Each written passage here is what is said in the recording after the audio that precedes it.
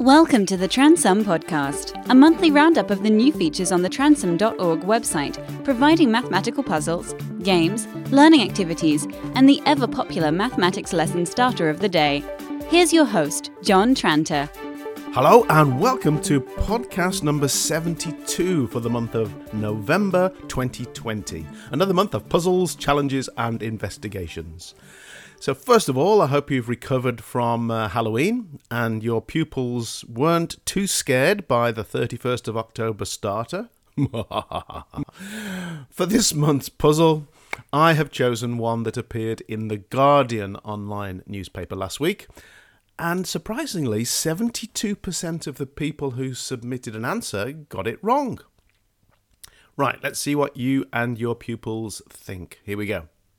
How many people is 3 trios of triplets thrice? I'll say it again. How many people is 3 trios of triplets thrice? And while you're thinking about that, here is some news about the latest additions to Transum Mathematics. Okay, as soon as I've finished recording this podcast, I will upload a new exercise that, well, I was originally going to call it Fraquations, because that really rolled off the tongue and I thought that was a nice, snappy, original title. But I've finally decided to call it Equations with Fractions instead. I thought that maybe the first idea that I had would make it difficult to find the activity in a search, and, well, I guess more importantly, it would detract from correct mathematical terminology in the minds of pupils. Anyway, the self-marking exercise provides semi-randomly generated equations to be solved, each of which contain at least one fraction. There are a number of levels of difficulty, and the resource provides practice both solving equations and working with fractions, as the title would suggest. Okay, another new addition. The very popular random student generator has now got a new option called Wheel of Fame. You can create a little bit of excitement in your class when you have to select a student at random by spinning the wheel, and as it gradually slows down and then comes to rest, a name out of your class appears. So add a little excitement to the proceedings with the Wheel of Fame in the random student generator. Incidentally, all of the items that I talk about in this podcast, you can find the links at transum.org/newsletter. They're all in the newsletter. Okay, another new activity, Which Operation? It's a new resource requiring pupils to decide which mathematical operation is required and then use it to find the answer. And most of the questions have got a little bit of extra information in them that isn't required. It's a number that is meant to be a bit of a distractor, and they have to know to ignore that number and use the other numbers in the question to find the correct answer. So reading the question for understanding is paramount. There have been exercises on sequences and series on Transum for many years now. But now they're joined by a new set of exercises based around an understanding of the sigma notation, the Greek capital letter used to represent the sum of the terms of a sequence represented by an nth term formula. And this exercise is really aimed at older students doing A-level or IB courses. You can find Transum Mathematics at www.transum.org.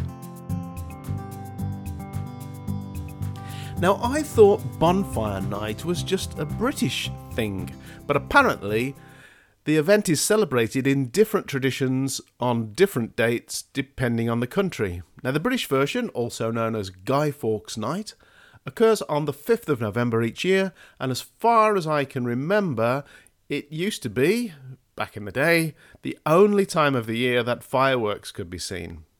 Anyway, that's the reason that the starter called Firewords is scheduled for the 5th of November.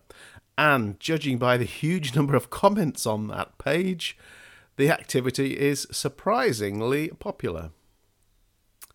Now, I think it's about time that I gave refreshing revision another mention. I actually use it about 90% of my lessons, I guess. And of course, I customize it to ensure that the relevant key facts and skills are retrieved and practiced every week by the students, whether they be upper primary or even year 12, 13. You can customize it to suit your audience. It is a very useful resource due to the fact that the teacher can choose the number of questions, the topics of those questions, and as the name suggests, each time it's refreshed, different version of those chosen questions appear. So it was nice to hear that it was part of Colleen Young's Maths Conf session last month, and that it even got a mention on a Mr. Barton podcast and featured in a Resourceaholic blog post this last month. Now, Transom, I'm all over, right? But I've not seen the refreshing revision. Have you seen this? I've never heard of that. Oh, thank God. Thank God, Joe. It's been a successful end to the game. So you know how like Jonathan Hall's MathSpot, you can do like the starter grid and you can choose all your different topics and so on. It's kind of like that, but it just looks really nice. So you choose, there's a big list of things that you can choose to tick. So you can have like, there's loads of different types of equations. So you say, I'll have one of them. And then there's a BIDMAS, I'll have one of them. And there's square roots, I'll have one of them. And it generates a starter grid with answers. But it also, each one then, it's weird how it works. It comes with a URL. So you can then send it to all your kids. Oh. So I'm thinking for like distance learning or something, or if you've got some kids off and stuff, they can participate in the same starter. You send them the URL and then it produces the exact same board and they can try it and then check their answers and so on. It was a really nice presented functional starter tool that I'd never seen before. So refreshing revision from Transom. I'll look that up. That will have to go in the gem space because I've never heard of that. Okay, lovely. Thanks. Fantastic. Yep. So yeah, I really enjoyed that. So that was Colleen Young's. Fame at last for refreshing revision. So if you haven't used it yet, go and check it out. Remember, the links are in transom.org/newsletter. Hiding in the help tabs of the averages, similar shapes, and box plots exercises are brand new videos that were just created this last month, October. They are not intended to teach the topic from the beginning, but will hopefully be useful to pupils who are attempting the exercises and who need a quick review. Finally, it might be worth reminding you that there are hundreds of exam-style questions available on the site. And Transom subscribers get access to the full worked solutions, of course. The number of questions has finally just exceeded 500. So I think I'm on 502 right now. So quite a lot of questions, mainly GCSE and IB, but can be used in a variety of different situations. Now, the moment you've been waiting for, the answer to the puzzle of the month.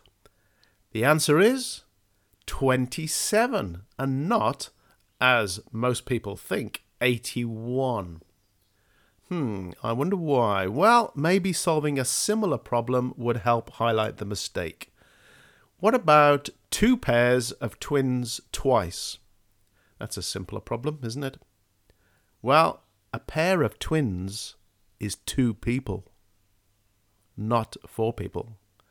And similarly, a trio of triplets is 3 people, not 9. So the correct answer is actually 3 times 3 times 3, which is equal to 27. How many of your pupils would realise that? Let me know. Okay, that's all for this month. Have a good November despite the circumstances. See you next time. Bye. Thank you for downloading and listening to the Transom podcast. You can find the website at www.transom.org, where you're welcome to use all of the activities absolutely free, or jump in with both feet and become a Transom subscriber.